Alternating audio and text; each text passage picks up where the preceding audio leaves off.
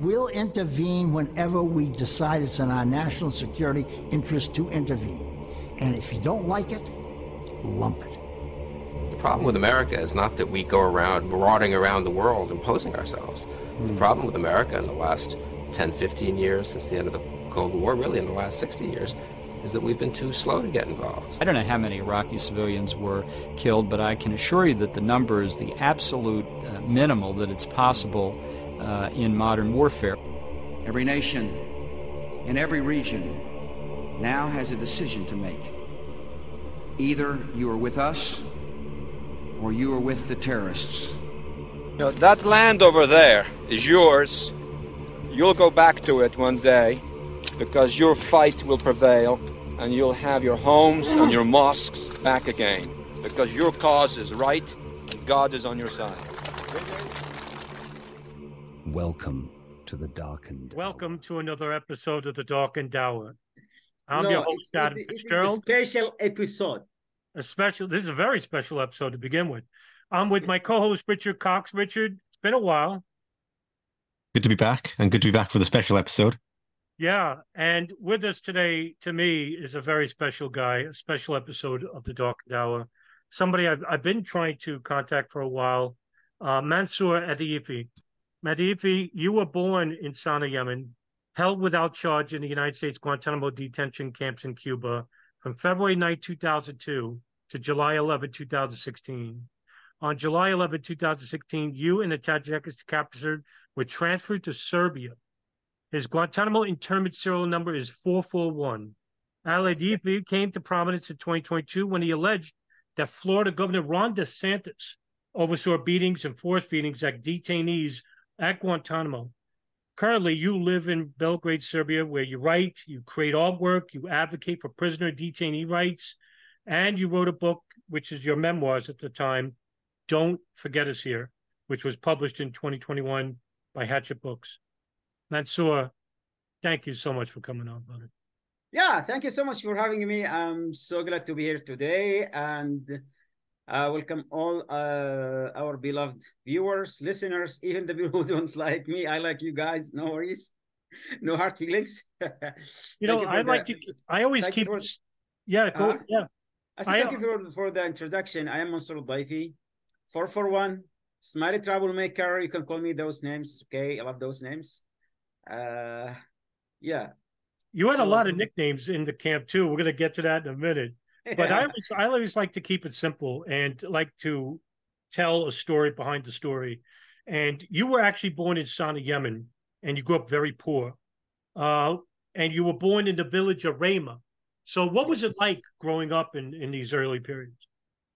You know, when you're born in those kind of mountain village, it was my world, you know.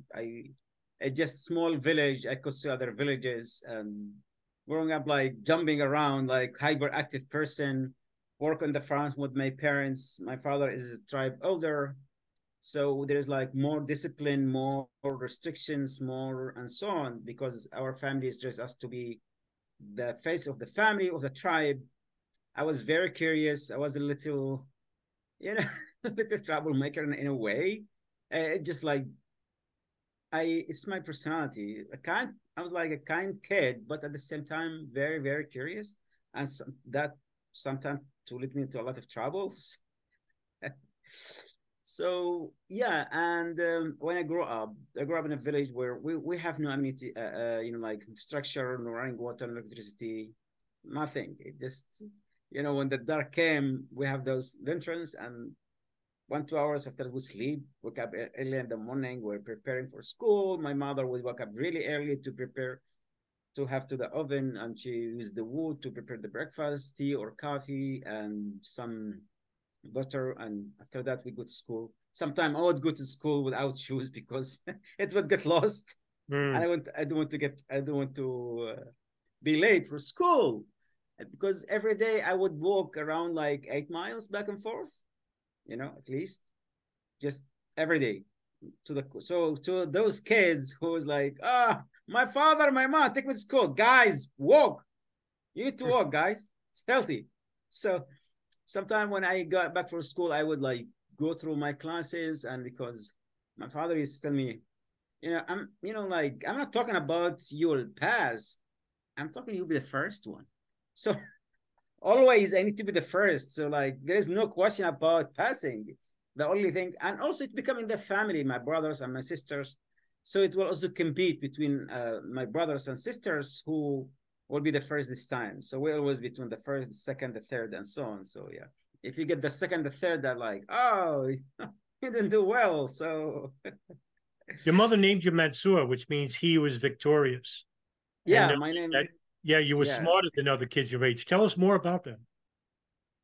So yeah, my mother actually the one who raised us because my father always would travel to Saudi Arabia so can support the family because we had a farm, but the farms, you know, divided with my father and his brother, so it would support the family anymore. My mother also, her father was also the elder of the tribe, because that happened, elder tribes get like married to each other, and she also brought well, and she, yeah, like mostly we spent most of the time with my mother, you know, she's a fine woman. So you grew up in poor conditions, but you met the sheikh at the Islamic Institute in Sana, who once told you that he needed your help, that he needed you to go to Afghanistan, and that when it was complete, you would be given a visa and a letter of reference as well as money to go to the United Arab Emirates. Can you elaborate further on what he wanted you to do over there? When we finished my secondary school, we didn't have high school in the Right. village, so people would like when we finish, we go to study in other places, other cities. So I had, and my aunt, she lives in Sana'a, the capital. So my mother said, "Well, now you are a man now." So I'm like, ever since I know myself, you are a man, you are a man, you are a man. Right. So, and when I went to the city, it was a different experience. Like, wow, this is the city, huh? It was like opening a new door to the new world, like experience light, buildings, cars, streets, signs. I couldn't sleep the first night. I would just, the morning I went to everywhere, to the shops, talking to the people, very curious. And some of them knew, like, they said, tribal guide. I said, yeah, it's new here. They said, yeah. I even, there's like a tall building, like 25 floor, the tallest building in Yemen. And I went there. It was like built of covered with glass, and I was like, "How this is possible?" Like, you know. So I went there. Then the police stopped me. They said, "What are you doing here?" I said, "Yes, I need to see. I need to talk to the people." It was a different world. The way people talk, the cars. It just, you know. So then I started my school, and I learned a lot. So when I finished my high school, part-time I studied in this institute and work at the same time. Start working there, learning and studying in like they are very good with the Arabic language, and I love the language. So there was a student from different parts of the world, and I work as like assistant for student affair, where like student came with their visas, passport, and I created a lot of people who knows at the airport, at the immigration, and so on. So by the end of 1990s, there was the rise of Al Qaeda and Taliban, and there were like many people asking question about. Sorry, many people asking question about Taliban, Al Qaeda, and you couldn't find any research or a book, or that time they used cassettes, and those cassettes started. Osama bin Laden, like audio cassettes, start spreading in Yemen at that time. So Saudi government, actually the one who was funded the institute, and the Yemeni government too. Like it was legit, and the sheikh was invited to, after the USS Cole and after the attack in Nairobi, Dar es Salaam, and Saudi Arabia. They wanted someone who could write a book about the new rise of Taliban, Al Qaeda, and so on. And the sheikh said, "Okay, I'm going to write a book, to encounter and dismantle this kind of new ideology and so on." And one of his students, he was appointed to go to do the research, permission from the Yemen government, Yemen intelligence, and they need just assistant. They need someone who can with him there carry the bag and do stuff and so on. And for almost like a year and a half, I was bugging the head of the institute. I said, hey, I need to go to study the United Arab Emirates because he used to give recommendation. I'll get scholarship. And he said, okay. He didn't want to give me basically because I have no, I have no big value. So then he told me one day, okay, help me, I will help you. He said, I need to go with this guy.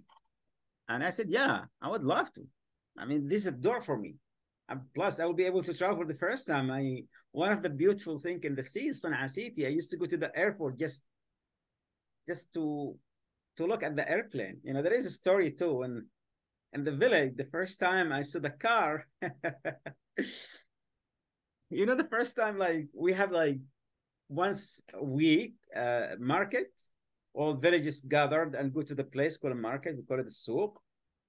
And my father said, hey, you are a man now. We are going to take you to see the souk. I said, well, excited. So I got in our donkey because we didn't have cars. We have only donkeys because I never saw a car. Anyway, so on the way to the market, when we close to the market, because I was in the donkey, my father was with others behind me. So I was close to the market there. I saw something really big and something coming fast. Father, Bob. Like, what's like something is here. And I jump off the donkey and I start taking rags, start listening, like throwing at that beast. Really like, wanna stop. Then a guy came out of that beast with the long button and he said, yeah, he's like cursing. So I went to high ground. He said, like, calm down. I said, no, I'm trying to help you guys. Like a metallic beast. And he was cursing, yelling. He came at me. So I started throwing rocks at him. I said, Wallahi, if you come, I'm going to hit you in the head. Who was your father? Name your father. I said, I'm not telling you nothing. Our father came. He said, what's going on? He said, your son broke the glass of the car because this is my first time to see a car. I was like, beast. Like my mother always told me, like, there is like some beasts in our area, highness, but it's not like a donkey, basically, like an animal. But that one it's I never saw a car in my life. It was scary, it was big, and like there's people inside, and I wanted to help. Throw a rag, I broke the glass. So the guy was so mad, and my father cried. Then my father like, calm down, you have to apologize. That guy told me, okay, throw the rag. I had them. I said, no, you throw the stick you have. So, and my father told me, like, this is his first time to see a car. And the guy was nice. He said, okay, come here. I was a little like, nervous. He said, this is a car. And, and we drive it, like, okay. I was like looking, people inside, everyone laughed at me. So, and I never stopped talking about the car. I went, and I told my father, we need a car. So when I get to the city, I already know about the airplane now from school, but I never saw actual one. So the best place I used to go to the airport.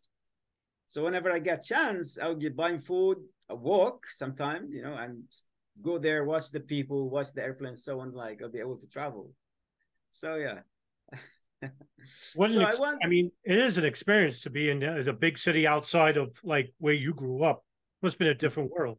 Yeah, it's a different world. Like the first time I arrived at Sana'a, it was almost night, and I saw a lot of flights and a lot of cars. I was like, and my brother was explaining to me. I was like, glued to the window, looking, and I see moving people, cars, signs. It's kind of like when I went to the electricity to my aunt's house, I started going to the laundry machine, going to the TV, going like everywhere. I was like, what's going on? Who is that? She said, who is this? Like, Jinny came from? Like, he just, like, I couldn't even control myself. Asking questions, turning things up and down,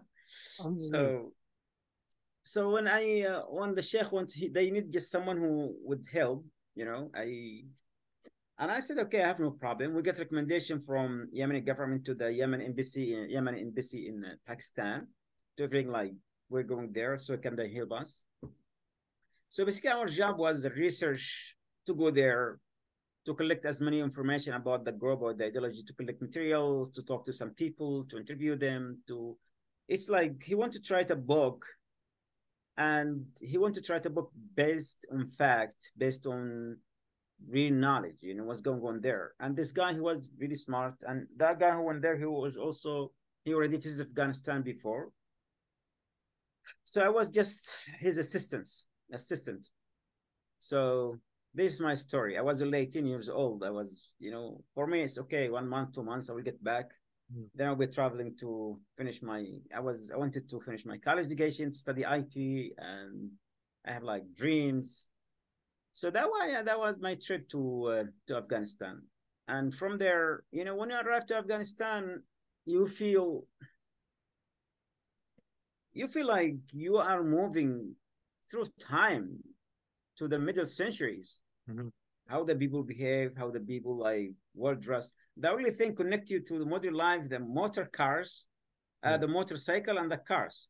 Other than this, like the houses, the people clothing, and it's just, and also the Soviet invasion of Afghanistan. You can see scars that they destroyed the machines in Kabul. Almost every building have a wound or have like bullets and so on. So it was like a different experience. And the first time I get to the airplane, I fought with the flight attendant. He asked me to put the flight seat. I said, no, I'm not a cow to tie myself. I said, Mansoor, this is for you. I said, I don't care. I'm not doing it. I'm like, oh, this is the first time. Because like they call us tribal like we are kind of like, we didn't accept things easily. Like, why I should tie myself? Someone tell me if the airplane, something happened. I said, if something happened, it's not gonna survive anyway. So I recorded a video about my trip to Oslo just last month, and I talk about my first flight, and this one my second flight in my life. So in between like 22 years. And this is right after 9/11 too, and this is when the United States became heavily involved in looking for Bin Laden and Al Qaeda and the Taliban. No, I went before 9/11. I went in June. I left. Yeah. Oh, you went to June of 2001, but it was like shortly afterwards the United States became involved with Afghanistan again. Yeah, I mean, but in Afghanistan, we didn't know what happened. We had no idea that 9/11 happened because when you arrived in Afghanistan, there was nothing connected to the outside world. No TVs, no phones, absolutely nothing. And I mean, we didn't need the phone. Just we have a mission to finish and so on. And our point of contact in Afghanistan was a Saudi charity organization. And, that's the way how we. One day we were in the restaurant after 9/11 and we heard that there was an attack on the United States, and like they said terrorist attack, but we didn't pay much attention to it because we are not connected to anything. Then when we get back to the location of the charity, they said, hey, the head of the charity said, hey, we have instruction to liquidate everything and leave. Later on, 10 years later in Guantanamo, I came to know that the charity organization was actually a Saudi intelligence firm. Anyway, like connecting the dot. Yeah. Anyway, so he said he got instruction from Saudi Arabia to leave, and he's leaving, and he said, you have to leave too. So at that time, I have come to befriend one of the guys who works there, and they start liquidating everything. They have a lot of medicine, dates, blankets, clothing, and the money. They have a lot of things. And they told one of them, said, Mansoor, hey, would like to help. I said, yeah, I'm more than happy. What should I do? He said, just accompany me. We start putting stuff for medicine, like logistic stuff, And that's what he said, okay, we're going to go to this city. And after that, take the car and drive to Pakistan and steal the car and so on. And we were ambushed in the road, on the way, and the rest of the story. Well, yeah, the United States were dropping leaflets for rewards for bin Laden and Al Qaeda fighters and Taliban fighters. And yeah. So after 9/11, the CIA start working with the North Alliance, and the people start buying people loyalties. And also the U.S. airplanes start throwing leaflets, yep, offering a large bounty of money if anyone would submit terrorists, Al-Qaeda, Taliban, whatsoever. And it could change your life, 5,000, 10,000, depend on the person you bring. The higher the rank, the more pay you got. So we were kidnapped, one of the Lord, and another Lord came and took us as guests. Then we were handed to the CIA. So one of the things that's in the car, I was driving the car. So because I guess got my driving license, I'm like, hey, I need to drive. I had like a white turbine, and the white turbine, and the white turbine in Afghanistan at that time were only by the Taliban high ranks, Mawlawi, Mullah, and so on. And there was also a radio, big radio, like people, how they communicate. There is no cell phones. And they said, this guy is a Qaeda commander. He's white turban, car, a radio, and there's a medicine. There was some stuff. So I was sold to the CIA as Al Qaeda commander. And you think they really believe that, the Northern Alliance? Did they really believe you were an Al Qaeda commander, or was it just a case of they just don't want the money? Yeah, they want the money. So, but when they saw me when you saw you stick with simple-minded people. When they saw you like in the white turban, that you are someone, because the white turban weren't only by Taliban commanders and leaders. So I tried to blend in. So at that time, like I didn't know. Then my friend told me, yes, the white turban, the head. Regular Afghanis don't wear it. Only you can see you are, like those kind mullahs or Mawlawi or like high ranks. So from there, also the payment, the higher the payment, the higher the rank you told them, the more money you got. And from the CIA, they were looking for someone. His name is Adil, Egyptian. And I was taken to the black site, the worst period ever. So they started, it's hard to go through it again. It's just one of the worst and darkest period in my life.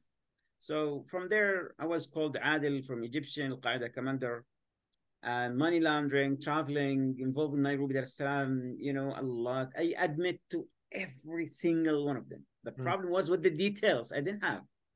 And I couldn't make any details. 3 months,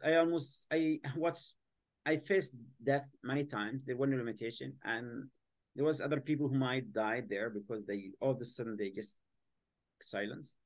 After 3 months, I couldn't even walk. Someone came, an old man, he took the hood of my look at me, and he was talking a little, and like, la, la, la, la. After that, I was shipped to Kandahar prison and spent there around like 3 weeks. And from there to the unknown, to Guantanamo, where I spent around 15 years. So this was the journey to Guantanamo. I mean, we could talk for hours and hours about just the journey to Guantanamo, the airplane, the process station, the treatment. So when they come to deport me to Guantanamo, we didn't know when Kandahar prison, I was kept in a hangar because I got altercation with the guards. Then they moved me to, they have, we call it a hangar, where a makeshift place, dark. There's like bright lights, 2 towers. In the middle, there was like cells, not cells. It was like there was a barbed wires. And there was like, they used to tie us in a pool as like punishment. There was no walls, nothing. Only barbed wires like a circle. And they put in the middle. And when they take us, they just, it's like on top of each other. So when they come to take us, they just remove the barbed wire and took us to interrogation. So we like shackled 24/7. So when they come to drag me to the airplane to Guantanamo, they took us to something, the process station, where they like tents. They tie us like that stand, and they start shaving our bodies. It's a lot of humiliation, and female guards twerking, moving their asses, making fun of our genitals. It's just a lot, a lot. I spat on them and get a lot of beating. They put duct tape over my mouth, and they would also sign around my neck, beat me with big letters. Then they put me in orange jumpsuit. Then they dragged me to an airplane, set me on the floor. Then spent around 40 hours. Until we arrived at Guantanamo. When we arrived at Guantanamo, again, the process station, we arrived there. They dragged us. First we arrived, then the Marines came to take us to to a ferry, then to a bus. The bus went on the ferry, like I filled the sea. I wrote an article in the New York Times called "On Our Prison on the Sea" in 2017. Then from there, when we arrived, they forced us to sit on our knees for hours. I personally couldn't, because I always like lay on the floor. They beat you like on your knees, shouting, yelling, and I like hooded, shackled, gagged. I mean, I wish I died. I like many times, oh Allah, please take my soul. I cannot take it any longer. And I was taken to. That was also like one of the things. You didn't know what to expect. You didn't know what's going to happen to you. And I was so young, and I like, okay, they're going to kill me now. They're going to kill us now. So, one of the things that happened on the airplane, a prisoner, he needed to use the toilet, and he was yelling, and most of us just did it like this. And he was calling the guards, hey, toilet. So what they did, we heard someone in the airplane saying, hey, brothers, prepare, say your prayers, they're going to throw us from the airplane. Imagine, in the middle of the way, and someone, hey, prepare, they're going to throw us from the airplane, from the gate. Oh Allah, really scary voice. Oh, Ya Rabbi, this is the moment. When we arrived at Guantanamo, it's like, who that brother said that? He said, one of them said, yeah, I am. What they did, the guard took him, put him in the bucket, and they turned on the fan, and he thought they opened the gate of the airplane. And I was like, just, we will never forget that, because we thought, okay, the moment. And his voice was really, really scared, like, hey, brothers, prepare for death. They're going to throw us. Say your prayers, yallah. Imagine like you're being hooded, yeah, earmuffs, and you're like, what? And you are waiting when your turn, like every second. So any touch, the guards used to be like every 10 times, because I have a sign, and every time someone touches me, okay, I am next. Mm-hmm. I lived that moment until we arrived. So the process station, where they made us to sit on our knees for hours and hours, then they would come drag you and start cutting your cloth. You see just scissors, and violently, and there's like a shield on you. And still you are hooded. You didn't see nothing.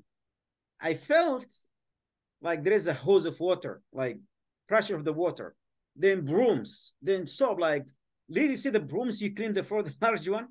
They used those brooms to give us a shower like that. And they were like, turn around, and like, and after that, they took us, and like, I don't want to talk about that. They did anal search. It was like, also the way they did it, it just so humiliated. They keep repeat over. Do you like it? Do you want more? So I fought with them. I was beating too. So they dragged me to my cage. They took the fingerprint. They took the whole, like, took a photo, put it back immediately. Then I was dragged to the cage. The cage again with the FC team. So they threw me there, sat on one of them, like, put his knee on my neck, and the rest. They want to send you a message, like, they want to, it's like to me scare you or whatever. So they threw me in the cage. I was like, they removed everything, the hood, the duct tape. I was like just naked there, looking at myself like, and I saw people like sitting like this with the an orange jumpsuit, and the guard shouting, "No talk, look down, no stand. You cannot stand when there's a new group arrives. No stand, no talking, no looking. All the prisoners have to sit, look down like this, sit, and no turn. You cannot turn. You cannot do nothing." I was just looking, and the guard was talking to me, and I didn't care. I need to cover my ass basically. So I started putting like the orange suit to wear, and it was like two buckets. At the beginning, I didn't know what's for.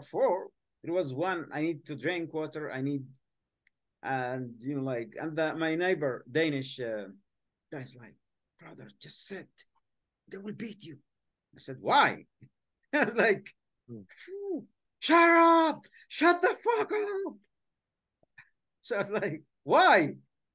So they opened the door and they can just beat me. I tried to. So I was like, "Why? Why?" You were like, what? I was like asking questions. Why that happened? So this, like, when I arrived there, when they finished putting everything in cages, now people can have, but no talking. You cannot talk. You can look at the guards. You can't. So I was like, try to talk to each other, like pretending that we're not talking. And what's this place? Nobody, no, nothing. I said, there is a sea. I need to pray. What is the direction to Mecca? Like, we had no idea where we were. Like, bright light, and you can see nothing. So yeah, sorry. You can ask question. I just. No, it seemed that the object of all of this is to make sure that you never concentrate on one issue. You don't know where you're going, you don't know where you are, you don't know who you're with, you don't know what's going to happen to you next. And this is physical. It's primarily psychological torture, which is what the essence of Guantanamo actually was, besides the physical torture that happened. Yeah, they keep you disoriented that way. So, and also they like drive you to the no sleep, no eat, no nothing. And the group after us, when they arrived, you go straight to the interrogation. And after they give you a shower, and they intentionally humiliate people in the search. It's like rape, and that it's like a wound. It's like something we, for us it's still, it's like, and many prisoners would deny that nobody wants to talk about it, nobody to think about. It's like one of the worst thing, and it happened over and over again. So you go to the interrogation, people don't know what they were talking about, what they say. Just, you totally like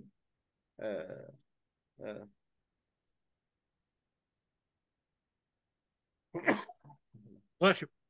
Thank you. Basically, you didn't know what you were saying. Like, yes, you need to get this over. You need to sleep. You need to eat. Because you cannot even keep yourself together. So it was like part of the interrogation process and program there. So then, when you arrived at Guantanamo, at the beginning was camp X-ray, and there was no rules. Different teams of interrogation, CIA, FBI, military intelligence, Homeland Security. Who's these guys? DIA, just everyone like what they want. Some of them treat you good, some of them like treat you, some of them beat you. And Guantanamo kept until that way, until in the end of 2002. And this was the fun began. Like, the real shit started when General Jeffrey Miller arrived. So when he arrived, there was also some kind of conflict between the intelligence agencies. And so what he did, he unified them, and he created what they called Guantanamo Task Force. And he's the one who wrote the Guantanamo SOP, Standard Operation Procedure. Like, and he started developing the interrogation technique, or the torture technique. So basically, he was the camp commander, and there was the base commander and the South Command commander. What he did, he skipped all the chain of command, and he created a channel communicating directly with George W. Bush and Rumsfeld and Dick Cheney. Right. And so what he did, so the interrogation and when Rumsfeld issued the memo of torture, he was started developing that in Guantanamo. And during his time in Guantanamo, he went to Iraq before he was deployed there. He went to visit. I remember the first night he arrived there, all of us, almost all of us get beaten. And then he started the interrogation again, the torture, the sleep deprivation, the waterboarding, and you name it. So until end of 2004, I think, then he went to Iraq to get metized. So yeah, do you know, Jeffrey, one of the worst period in Guantanamo? You just answered the question of mine, because I was going to ask you about Jeffrey Miller, because he was the general of the intelligence and detention at Guantanamo. Yeah, even one of his victims, not just us, there was like also two. James C. Chaplin was West Point graduate, Army captain, came to Guantanamo as a chaplain. When he opposed the torture and the desecration of the religion, he was accused of espionage, aiding the enemy. And again, he was put in orange jumpsuit, he was arrested, and he was also classified as enemy combatant. So also there's another Ahmed al-Halabi, Syrian interpreter. He was also, I think, Air Force major or something. He was also arrested, the same thing, alongside James Yee. I think he copied some materials for the prisoners and called like espionage. Actually, there was stuff in the books, and he copied them because helping James Yee. It just, when people like didn't like what General Jeffrey Miller was doing, and he viewed them as obstacles, get rid of them. Accused of espionage, aiding the enemy. It just total chaos. There is a book. Miller believed you were either an Egyptian recruiter or an Al Qaeda general, right? And then, if I understand correctly, the fact that you didn't give details led them to believe that you'd been trained in counter-interrogation techniques, which led them to then try and interrogate you harder and so on and so on. Is that? Yeah, I mean, like the interrogation started, they said we were trained by Al Qaeda to encounter interrogation technique.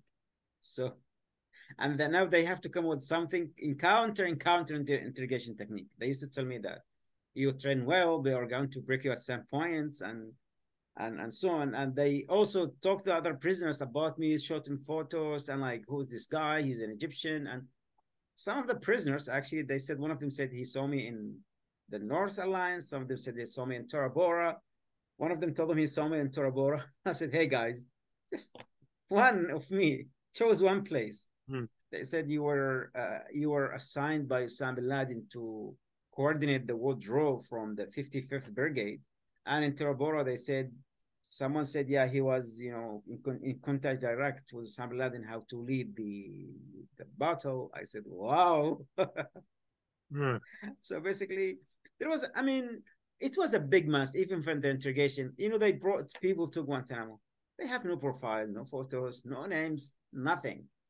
The mission, the CIA mission and the army to bring people there, and they're going to sort the files. But it was a big mess. When you arrived at Guantanamo, also George W. Bush and his administration, they want to assure people we won the war on terror. So we brought the bad people. They put us in orange jumpsuit, and those the worst of the worst terrorists on the planet, vicious killers. So even the guards, when the first time they arrived to Guantanamo, you can see they're very nervous, afraid. Later on, when they come to live with us, because we become part of each other's life, they said, guys, they told us you are killers, you are terrorists. They told us if you just overlook, you will, in a matter of split of a second, you will break our necks. I said, okay, can you teach us how?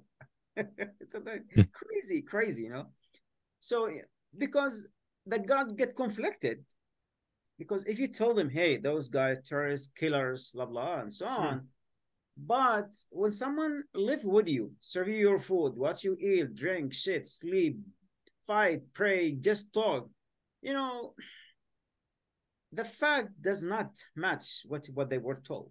And some of them I know some of them end up to become victims because some of them they didn't want to abuse the prisoner. They didn't want to get on the torture. And they said, guys, we are sorry. This is not who we are. And some of them actually get demoted, some of them punished. We were not just the only victims. There were also guards and camp staff who tried to stand for their humanity, who tried to stand for what they believe in. They would get punished. They would get demoted, got punished. Some of them were actually kicked from Guantanamo. Yeah, prisoners were one of the only victims because Guantanamo, it contradicts our humanity. And those people, there is heroes from those guards, nurses, camp staff. They were heroes, you know. They're like nobody told about their stories, and I tried to shed light on that. There was a victim just like us, you know. You know, when you're in these, because they sent you all over the place, kept moving you around, but you had a core group there from reading the book, and there was one individual that you actually were very close to, and I want you to talk about him a little bit. Wada al Hamashi. Yeah, we form a group called the Red Eyes. I mean, the Red Eyes is like Yemeni name for people who has integrity, courage, people who care for others, and so on. It's not like bad people. Just you said this guy's a red eye. I mean, like he's a man with his words. So when the abuse starts in the camps, you know, people deal it differently. Some people just the measures is just not to do nothing because jail was enough for them. You know, just too much. It was too much, too much. Some of us mostly came from tribal background. It just it's our nature. You know, like I cannot accept that, and also it hurt me more when I saw other get hurt. So we start just reacting. You know, we were just reacting to whatever they threw at us. So they move up to solitary confinement, and we met again with those people, and we started. Hey, we need to do something. It took us like months and months, you know, to years sometimes, people to join, people to organize. And it wasn't, when I say organize, it's not in the way you organize, it just, we understand each other. So Wadah was, I think he was with the Taliban. And he told them, look, he said, yeah, I was with the Taliban. And he told them, I'm not hiding that. I have nothing to be afraid of. If you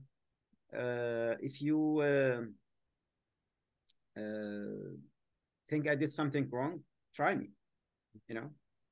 And they like him because guard and camp staff, they also like him. He was very, very straight, very honest, very fair person, you know, kind of a personality. He's a rare personality.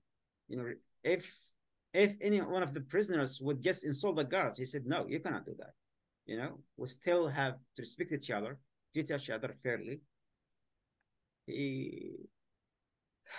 In 2009, he died in the BTU, and there was some kind of negotiation with his family.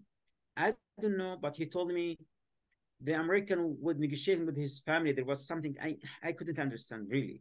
And he told me he will get released soon because there was some kind of negotiation. Wadah became like one of the leaders. He was like sacrificing a lot.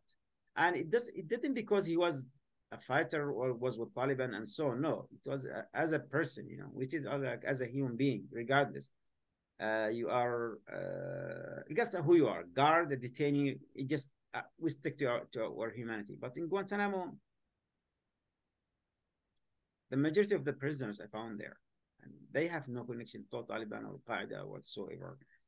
There was, you know, students, teachers, charity workers. You have people who were sold by their own neighbors to get their lands. People who, you know, they brought people from different parts. You have 50 nationalities, more than 20 languages spoken. People brought from different parts of the world, from Afghanistan, Pakistan, Iran, from Bosnia, from Mauritania, from United Arab Emirates, from Saudi, from Yemen, from Africa. So different stories, different. So Wadah become a leader, try to organize, try to protest, try to stop. We all try to do our parts. sometimes they would shift us from block to block, from camp to camp. And we tried just to react, stop the torture, try to, but that's what they want you. They want you to react. SOB keeps changing, guards keeps changing, everything keeps changing. And interrogation never stopped. Interrogate teams after teams after team, question after questions, and then they never stopped. They were also psychologists were part supervised the interrogation, and they keep developing, they keep learning, they keep modifying whatever they were doing. There's a point, and I found this probably the most chilling part, or one of the most chilling parts of the book, was when you meet a chief interrogator who acknowledges to you he knows that you're not involved in Al-Qaeda. He knows you're not an Egyptian recruiter. And he knows because you're clearly not Egyptian and you're far too young to be that person. So he really knows that. And this must be incredibly uplifting, only to have any uplift dashed, because he doesn't care. And because he has to report back to Washington, and he offers to essentially treat you better and give money to your family if you'll work for him and inform on the other inmates. Could you speak to that part, please? That was just really poor. I don't doubt a lot of the interrogators came in with this belief that you were the most dangerous man in the world and they had to crack you. But when you have someone, it's almost like in that very famous book, Dostoevsky, on the Inquisitor, where the Inquisitor knows his victim is actually Jesus, but he carries on with the torture anyway because it can't threaten his institution. And the fact that you're innocent can't be allowed to get in the way of Washington, what Washington, D.C. requires and all the rest. Yeah. Even as interrogators, you cannot say this an innocent man because there is a huge responsibility. Mm. So basically, even there in some of the interrogators, even if not everyone, I believe not everyone was bad, but even those, they won't put themselves to say, well, this guy is an innocent and so on, because that will put them some question. Imagine, I told you those James C. and Ahmed al-Halabi were in prison accused of espionage and classified as enemy combatant. Those men was members of the U.S. Military. One of them actually was a major, the other was a captain. The head of the CIA at that time in Guantanamo, he called me and he said, today it's your day, special. I'm going to meet you only once. So I was okay. And they took me to a special room and I sat there and he started, I needed to work for me. There's lots of people we didn't know nothing about. We need help. And I was like, honest with him. I said, look, I cannot do that. I said, well, you didn't to be munafiq, a hypocrite? I said, no. Okay. He said, okay, where is Al-Qaeda? Where is Allahu Akbar? Where is Bin Laden? Where is Hayya al-Jihad? I said, it's not my job. He said, what should I tell the White House and the Congress? We have only teachers, students, charity workers. Where is those people? I said, it's not my job. He said, okay. He had like a copy of the Quran, like start reading, and he was speaking broken Arabic too. So, and I told him like, I have done nothing. He said, I know, but there is always war. I swear, word by word. I remember those until now. He said, they're always victims in war. Consider yourself one of them. I'm like, that was really, when someone knows that's who you are, I looked at him. He stood, he put his Holy Quran in his bag. Sure. He stood up, looking at me, went to the door, and he said, Nik nafsak, like, fuck yourself in Arabic. I just threw my head between my knees, like, I cried, It just, someone knows who you are and just consider yourself as a victim. It's so cruel until that day. Those, you say, you might beat you, torture you, they might something. But that person told you, I know. But they didn't care. Didn't care. Everyone come grab your file. Again, okay, that person, that, and go on. It wasn't about the truth. It wasn't, Guantanamo wasn't never been about the truth or about. Guantanamo has another mission totally. It turned into be an experimenting lab on prisoners first, also to be a propaganda of war and terror. We detain those bad guys, and because if you are going to launch one of the biggest military campaigns in U.S. history, your people will ask you, where are the bad people? Where they need to see something. And Guantanamo, one of the most secretive prisons in the world. Why? Because there's something wrong there. Until that day, secretive, almost expensive. Until that day, and like, because there's something wrong. They don't want you to know the truth about Guantanamo. I just yesterday, 3 days ago, when the Showtime canceled the interview with Vice about the Guantanamo candidate, about Ron DeSantos. No. So I'm writing an article about it. Like, the truth must be told, and many people who are Guantanamo knew that prisoners have no connection whatsoever. You can talk to all the lawyers. So that was really hard, and that was there really early, and they never stopped the interrogation, the accusation, and so on. I can share one of the photos. I'll try to share it with you, and like how the interrogation changed. In 2002, when I arrived at Guantanamo, they said he's Al Qaeda commander and 9/11 insider. In 2016, they said unclear if he actually joined Al Qaeda. So I had to fight with the PRP to tell them either say he's Al Qaeda or he's not Al Qaeda. Wallahi, they said we cannot just simply say we detain an innocent man for 15 years. We need to say something in my face. So yeah, I'll share the photo with the Miami Herald. It was reported done by Kay Rosenberg. Oh yes, yeah, New York Times. Yeah, no, at that time she was working for the Miami Herald. Miami Herald. Yeah. Okay. See. Yeah. She's a prolific reporter out of Guantanamo as of late. Can you see the middleman there? Yes. Yes. Can you read? No, I can't read. I will try to send it to you. I didn't have your contact, or I will try to share it to send it to. I'm actually going to put my number in the chat. So, just to show how they didn't care. They know. Just I send it to your my email. No. Twitter? Yes. Okay. Just when you click on it and you see how they shift the narrative. At the beginning, I mean, like Al Qaeda commander, 9/11 insider. Do you know what does it mean, 9/11 insider? Someone who, right.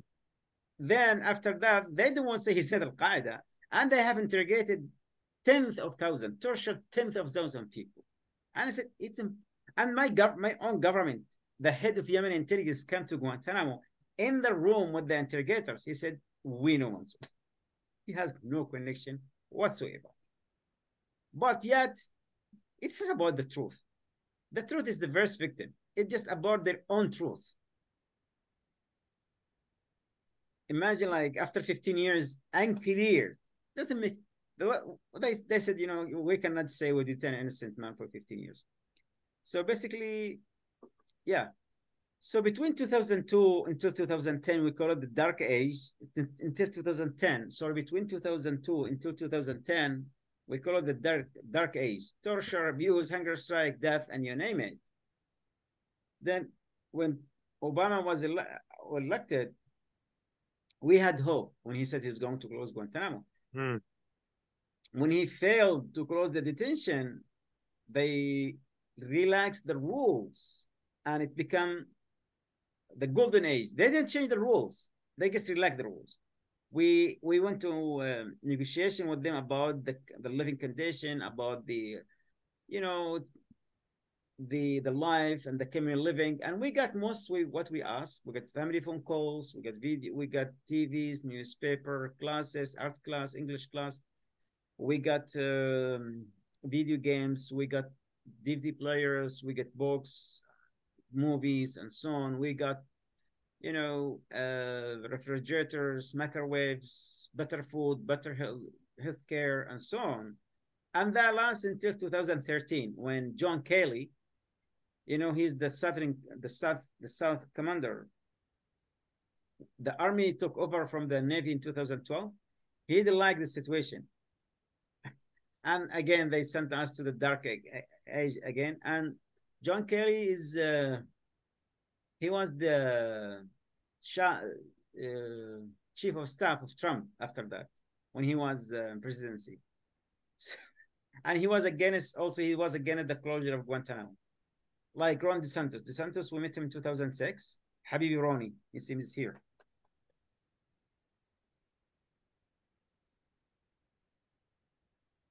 Yes, Habibi.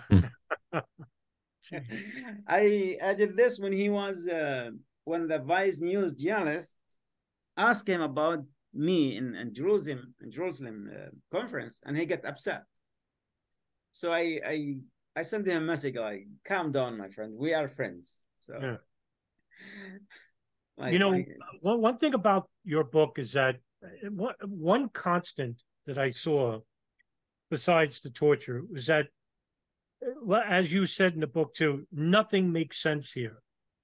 And so with that, I always wanted to ask, how did you manage to stay sane? So you wrote about certain things about Guantanamo, the simpler things in life that many people neglect. You wrote about the sea. You wrote about iguanas coming to your cage, and I like to explain about how did this give you a short reprieve of the insanity, which was a welcome to you? I mean, yes, because when you arrived at Guantanamo, we had no shared life with each other. Mm. Like literally, you arrived, you became just a number. Mm. So, and you know nothing about also you know why you were there and for how long and what would happen to you. Just nothing. So everything it just I don't know how to explain it to you. It was like that feeling. There is also language barriers with others. There is doubt who is who, and so time we started, you know, interacting with each other. But also the more, but what makes you as a person, as a human being, as an individual, unique human being, are our memories, knowledge, experiences, relationship, emotions, our you know, our names. That part of it's like I call it our second DNA, your knowledge and so on. Because if someone take your memories, you will show knowledge.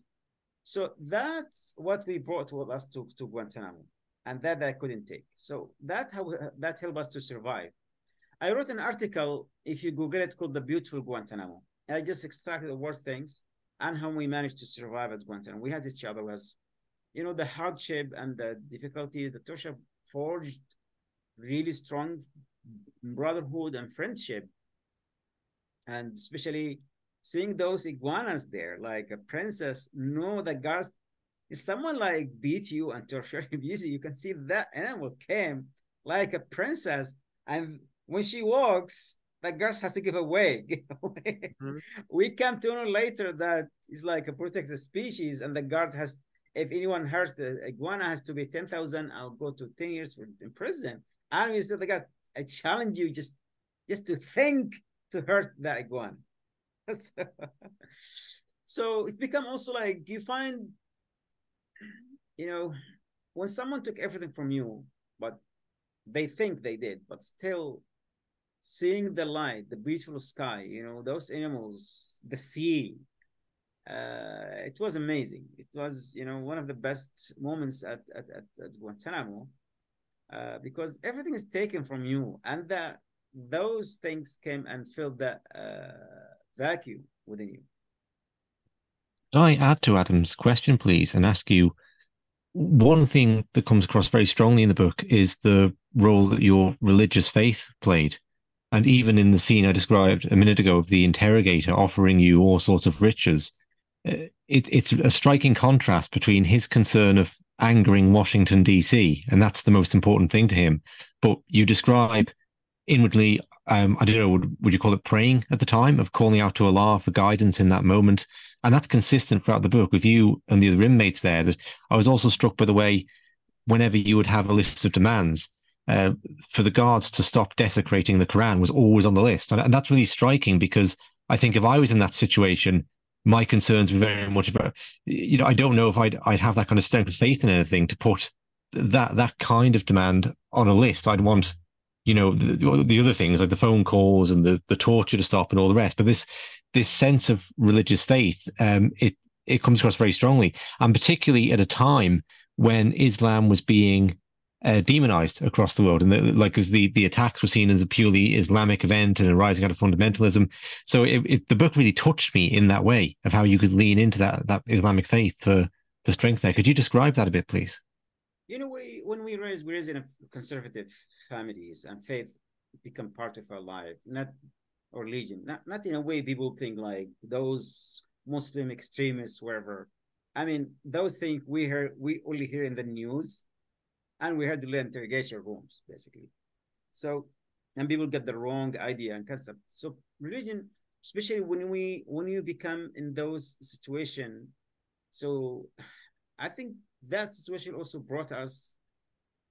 Also, when you're living under attack, someone, because it's part of you, someone secret your religion, like use you as a Muslim and your religion, you need to know more. So some of us like, okay, we need to know more, like what's going on here. We stick more to our religion, but also to defend our religion, that was going on there. Because even like when I remember one of the guards took the Bible, because they used to give us the Bible too in the library, and he tried to show us that he doesn't care. We splashed him, said like, you cannot do it in front of us, because for us still the Bible one of the holy books. So yeah, and as much we respect it as much as we respect the Holy Quran. So, but for us at that when our religion was used a way of the torture in the interrogation room, compromising, that it was used to torture the prisoners, to provoke us all the time. So of course the only thing we need to defend that. You would stop doing this. It was done systematically, it just to pressure you. But also at the same time, they want to know how would you react. If also it was also like, it was based on their judgment. How do you react? If you something, yeah, he's that kind of person. Again, like people who did nothing get reported. People who did something, they get reported. But in a personal level, for me, one of the things that helped us to survive was our faith. Because when someone control every aspect of your life. I remember one of the interrogators, he invited me he called me to the interrogation room. He said, your file on the desk of George W. Bush, you're not leaving, you will die here. As young, I was so young, like I'm not that sophisticated. I said, I guess give him a simple example. I said, do you think if you're President George W. Bush, if he got diarrhea, would he control his asshole? He said, no. I said, okay, he has no control. My faith sit in my God, in the hand of Allah subhanahu wa ta'ala. If I said that, he pissed off basically. So basically it was also the guard interrogators tried to use our faith and our religion against us. And sometimes they would test you. They would bring a females and she would try to, if you don't look, that means you're extremist. Or because also we come from mostly conservative families, like a tribal, we have, when we took the women, not just, just we'll look at the floor. It's the way it is.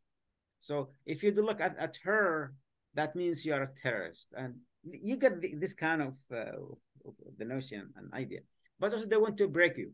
So sometimes they would put porn magazines on the photos on the floor on the wall. Sometimes they would bring play porn movies and they like force you to watch, and sometimes they would also play gays porn wherever they like. Uh, that like they think that will break you. So what they did, they make you more committed to your religion, because when someone put you in a box, solitary confinement, imagine you live 24 hours. Literally, it's a metal box. You have nothing. They can either dark or bright light, temperature either cold or hot. And sometimes when we find something. There is like tranquility in our heart. We stick to our religion, reading the Holy Quran, praying, fasting. Imagine the food was little, yet we fast. And the guy said, God, how would you survive? I wouldn't survive for 5 minutes, literally. Even now, I ask myself how I didn't try turn crazy. But for me, when I tell people, there was something, honestly. So there was something like keep us in that place. But also faith, but also we had each other.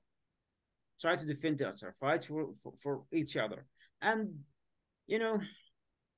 one of the things, the beautiful lesson I learned at Guantanamo, I went through stages. I went through fear, anger, hate, grudge. And you have to go through them. It is in those places in prison, no matter what, you have to go through them. But it's up to you to imprison yourself at any stage, at any emotion. So when I experience it all, then when there was light at the end of the tunnel, I get out of it. So people ask me like, do you? I said, I didn't hate them. If you say George W. Bush, what do you say to him? I said nothing. He lost his humanity. I pity him, literally. And I still believe in people's, people God, they have God in their hearts, But it's one of the things that I learned at Guantanamo, just to clear your heart. And I feel peace inside my heart. I feel, I have no grudge or hurt against anyone, and smile, happy. So that's one of the beautiful lessons I learned at Guantanamo. So when we live with each other, you feel your faith become under attack, people react collectively, because that would bring people, all Muslims, and those target your faith like, okay, that's what unites you. So we were, okay, you need to stop that. It was hard, if it's accidentally, it's something, happens sometimes, guards did it unintentional, and we understand, it's human being. But when it was done intentionally, when it was done, we have to show them that we react. We didn't accept that. And it was a way of, you feel the way they tame you, the way they want to control you. So it was also in some way, in some way. In 2010, when we moved to the communal living, imagine from 2002, we became part of each other's life. Now we start start constructing a new memories, a new emotion, a new relationship, a new knowledge, but everything related to Guantanamo. So they used to also move us around a lot, camps, blocks and camps. So when we moved in the communal living in 2010, we start talking about the shared life we have, but everything related to Guantanamo. Oh, I remember that person at that block, at that camp. I remember that person, the hunger strike, and the first So when we met, we start going deeper and deeper in our imprisonment, reliving those moments. But at the same time, even now, when I talk to, we have like 3 WhatsApp groups, former Guantanamo detainees. Like, do you remember that brother in that block? Because Guantanamo become part of our life, and become part of, shape our mindset, our way of thinking, shaped our behavior to some extent. Yeah. When Obama signed that executive order that you mentioned before, you had every right to hate your captors, to hate people. But when I read this part of the book, I said, well, this is proof that everyone was wrong about these people, including Mansoor Adaiyfi. And you surely met with a lawyer named Andy Hart. Oh, yeah. And according Exactly. to your experience, Andy Hart was deathly afraid of you because they told him that you were some dangerous, deadliest prisoner in Guantanamo. And instead, he was in shock and in awe to meet you. And you were approximately, I think, 110 pounds at that point. Can you talk more about your meeting with Andy Hart? Oh, yeah. In 2009, they appointed a lawyer for me because I didn't have a lawyer before that. So I get a letter like, hey, I am that person. I am your federal lawyer. I would like to meet. I will be that day in appointment. So I asked my friend Fawzi al-Kuwaiti. I said, hey, because Kuwaitis have lawyers. I said, suddenly I have a lawyer. Why? I never asked a lawyer for a long time. I tried before that lawyer said no. I said, Mansoor, you know what? Go. You're not losing nothing. I said, but why? Like, because I was in hunger strike and so on. And I like, why now? I mean, why? Just after 7 years or yes, 8 years. Then the guard said, hey, you have a reservation. I was in 5 Echo, solitary confinement. Because I was on force feeding. So when I was on force feeding, we were in punishment. It's okay. They took me to Camp 5, like a meeting room. I sat on they chained me to the floor and chained my hand to the table. So just, I want to meet this person. I want just to thank him. And I said, like, I don't want a lawyer, basically. So then when I was waiting, I saw a guy, because the door has like a small window. And I was looking, and there's someone there who was talking to the guards, looking at the window, opening the door, looking at me. And he said, sir, are you 441? I said, yes. And I'm like, are you sure? And when they came in, and I said, are you the lawyers? Like, I stood up and shake hands with them, like, hey, welcome. And the hand was like shaking. And at that time, like, I didn't know what's going on. It just, then, hey, I am Andy, this is the interpreter, and this Amy. Hi, Amy. I said, okay, welcome. I said, you didn't have a lawyer before. I am your lawyer. He was so nervous, like sweating, talking, like, I'm like, okay, relax. And I told him, why now? I mean, first of all, I go, thank you so much. I thank him. I was like, talking like I'm talking to you now. Like, I wasn't trying to be like, whatever. Just like, yeah, first of all, thank you for coming and welcome. But why now? I mean, he said, now Obama came, Democrats, they make sure everyone has a bigger representation. And I said, but how can you help? I mean, like, because I told them people here, the lawyer hasn't got anyone released. And I told him, if you convince me, and we still like have this kind of discussion. I told him, if you convince me that you will help, I have no problem. And he was looking at me. And look, they were looking at each other. Like, the more I talk, he like, are you 441? Are you like? I said, yeah. Why? He said, well, I was expecting that. And later on, he told me, the guard told him, this guy, he's a detainee leader, he's an investigator, he's very dangerous, like, be careful, guys, he might like try to kill you, blah, blah, blah. He said, when I come to the room, I saw a tiny guy. And when he came, he's like, welcome, thank you so much.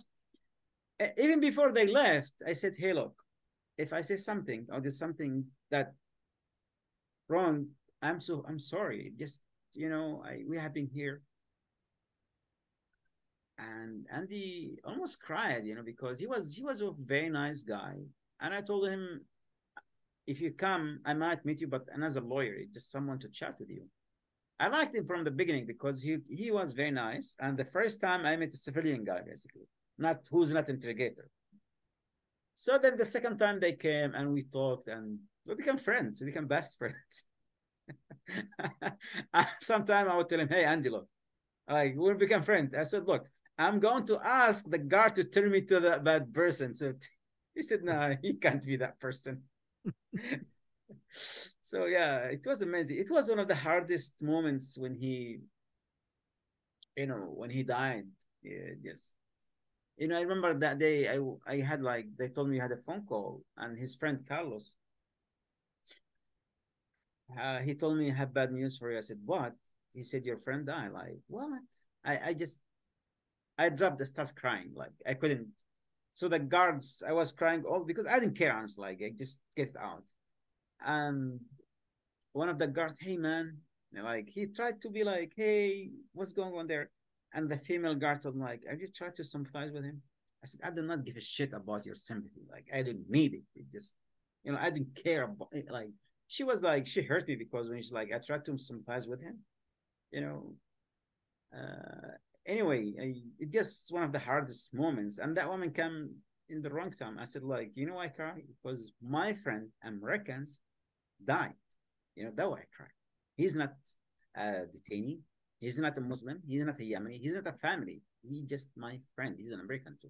Just let you know. So, yeah, and I'm still in touch with his family. Oh, yeah. Beautiful family, yeah. And he was, an amazing human being and soul. And so Andy Hart was. We had, we spent time together. Like I used to write to him letters, part of the book, stories, and so on. We never talk about the casework. We just talk about our families, about life.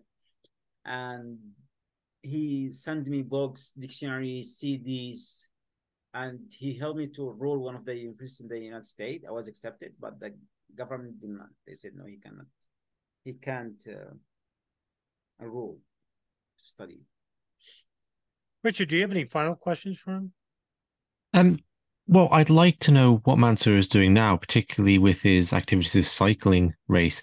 But maybe just prior to that, I know you've ended up in Serbia, so rather tragically, you're not able to go home to Yemen because the US are fighting a proxy war via Saudi Arabia there, which is obviously another massive blow. So maybe you could describe how you ended up in Serbia and what life is like for you there. And then finally, we'll come on to, I know you're involved in a kind of cycling marathon to do with the remaining detainees. So could you describe that please? Yeah. The bizarre of this story, the ironic of the story, I was sold to the Americans. They dragged me to Guantanamo for around 15 years. When they came to release me, they forcibly released me to Serbia. They said, no, you have no choice. You will read it this might be behind me, stickers here, concealed stickers. This is Life After Guantanamo book. I'm working on the new book called Life After Guantanamo. And soon, Amazon is going to publish audiobook, Letters from Guantanamo. So since I got out, alhamdulillah, it was really hard and difficult because when Trump was elected, many countries they felt they weren't obliged to do anything. I went in hunger strike here twice, the first time for 48 days, the second time 25 days. I was arrested 3 times, interrogated, blah, blah, blah. But I didn't give up, Alhamdulillah. I managed to finish my bachelor degree.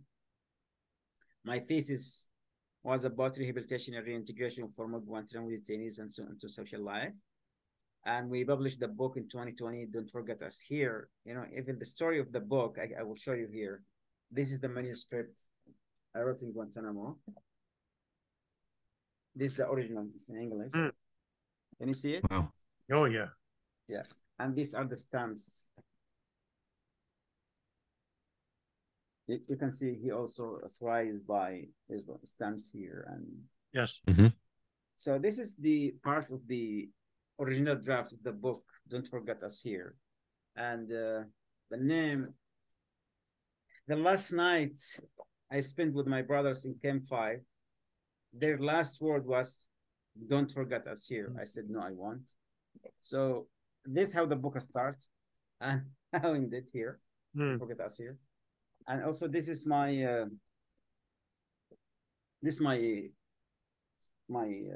graduation thesis, rehabilitation and reintegration of Guantanamo detainees. So also last year I went on, and since I got out, I have been campaigning, writing, doing interviews. And based on my thesis, we established a program called Guantanamo Survivors Fund. And I hope people can donate to this program, because there is no any kind of rehabilitation or reintegration program, and many people struggle. No healthcare, no jobs, no support. Some of them end up homeless. Some of them end up like dying because there is no healthcare and so on. So we started the program along with some NGOs in the United States and Guantanamo lawyers, and tried to raise some fund and help those like in emergencies. And last year I went on a bike ride, for 400 kilometers, right, to close Guantanamo. This was a campaign. And this year, inshallah, I'm preparing to go on a marathon for around like 46 miles, again, to close Guantanamo. It's campaign 2023. So since I got out, I have been doing all this activism. I work for CAGE as Guantanamo Project Coordinator. I work for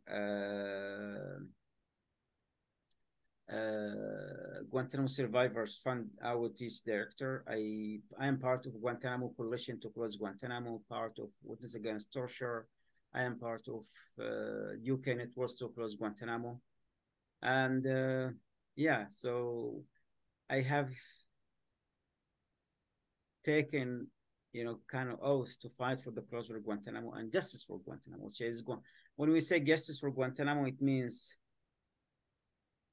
acknowledgement, apology, reparation, and accountability. And in September, this year, I will finish my master's degree, and my thesis is about closing Guantanamo. In September, we have a meeting in Brussels in the EU Parliament, again, to talk about the closure of Guantanamo. So, if you see my room, it's like Guantanamo Lab. Writing, I work on a new book, Life After Guantanamo, and we are developing a TV show also about Guantanamo. So this small project. And this is why I'm talking to you now. My final question for you, Mansoor, is that the first thoughts of you by everyone at Guantanamo was that you were Adel, an Egyptian general. You headed the old 55 Arab Brigade under orders of Osama bin Laden. You were tortured. You were debased. You were mentally put through so much anguish to the near point of death by camp guards, by administrators, and by camp directors. What are your final thoughts on these people? I have made peace with Guantanamo, and I'm trying to channel Guantanamo in a positive way in my life, to bring awareness to these people. My thought about these, they're humans, and humans made mistakes. And I wish, that those people can acknowledge what happened. Guantanamo is not about me or about Muslim prison, about us all. Because if you look, Guantanamo becomes a symbol of torture, injustice, lawlessness. Even now, tyrants who target minorities or target opposition, they have the same setup like Guantanamo.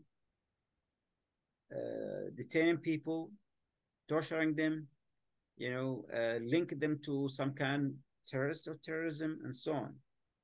And when it comes from the United States, a country that preaches democracy, human rights, and equality, it can give them some kind of encouragement. It gives some kind of assurance.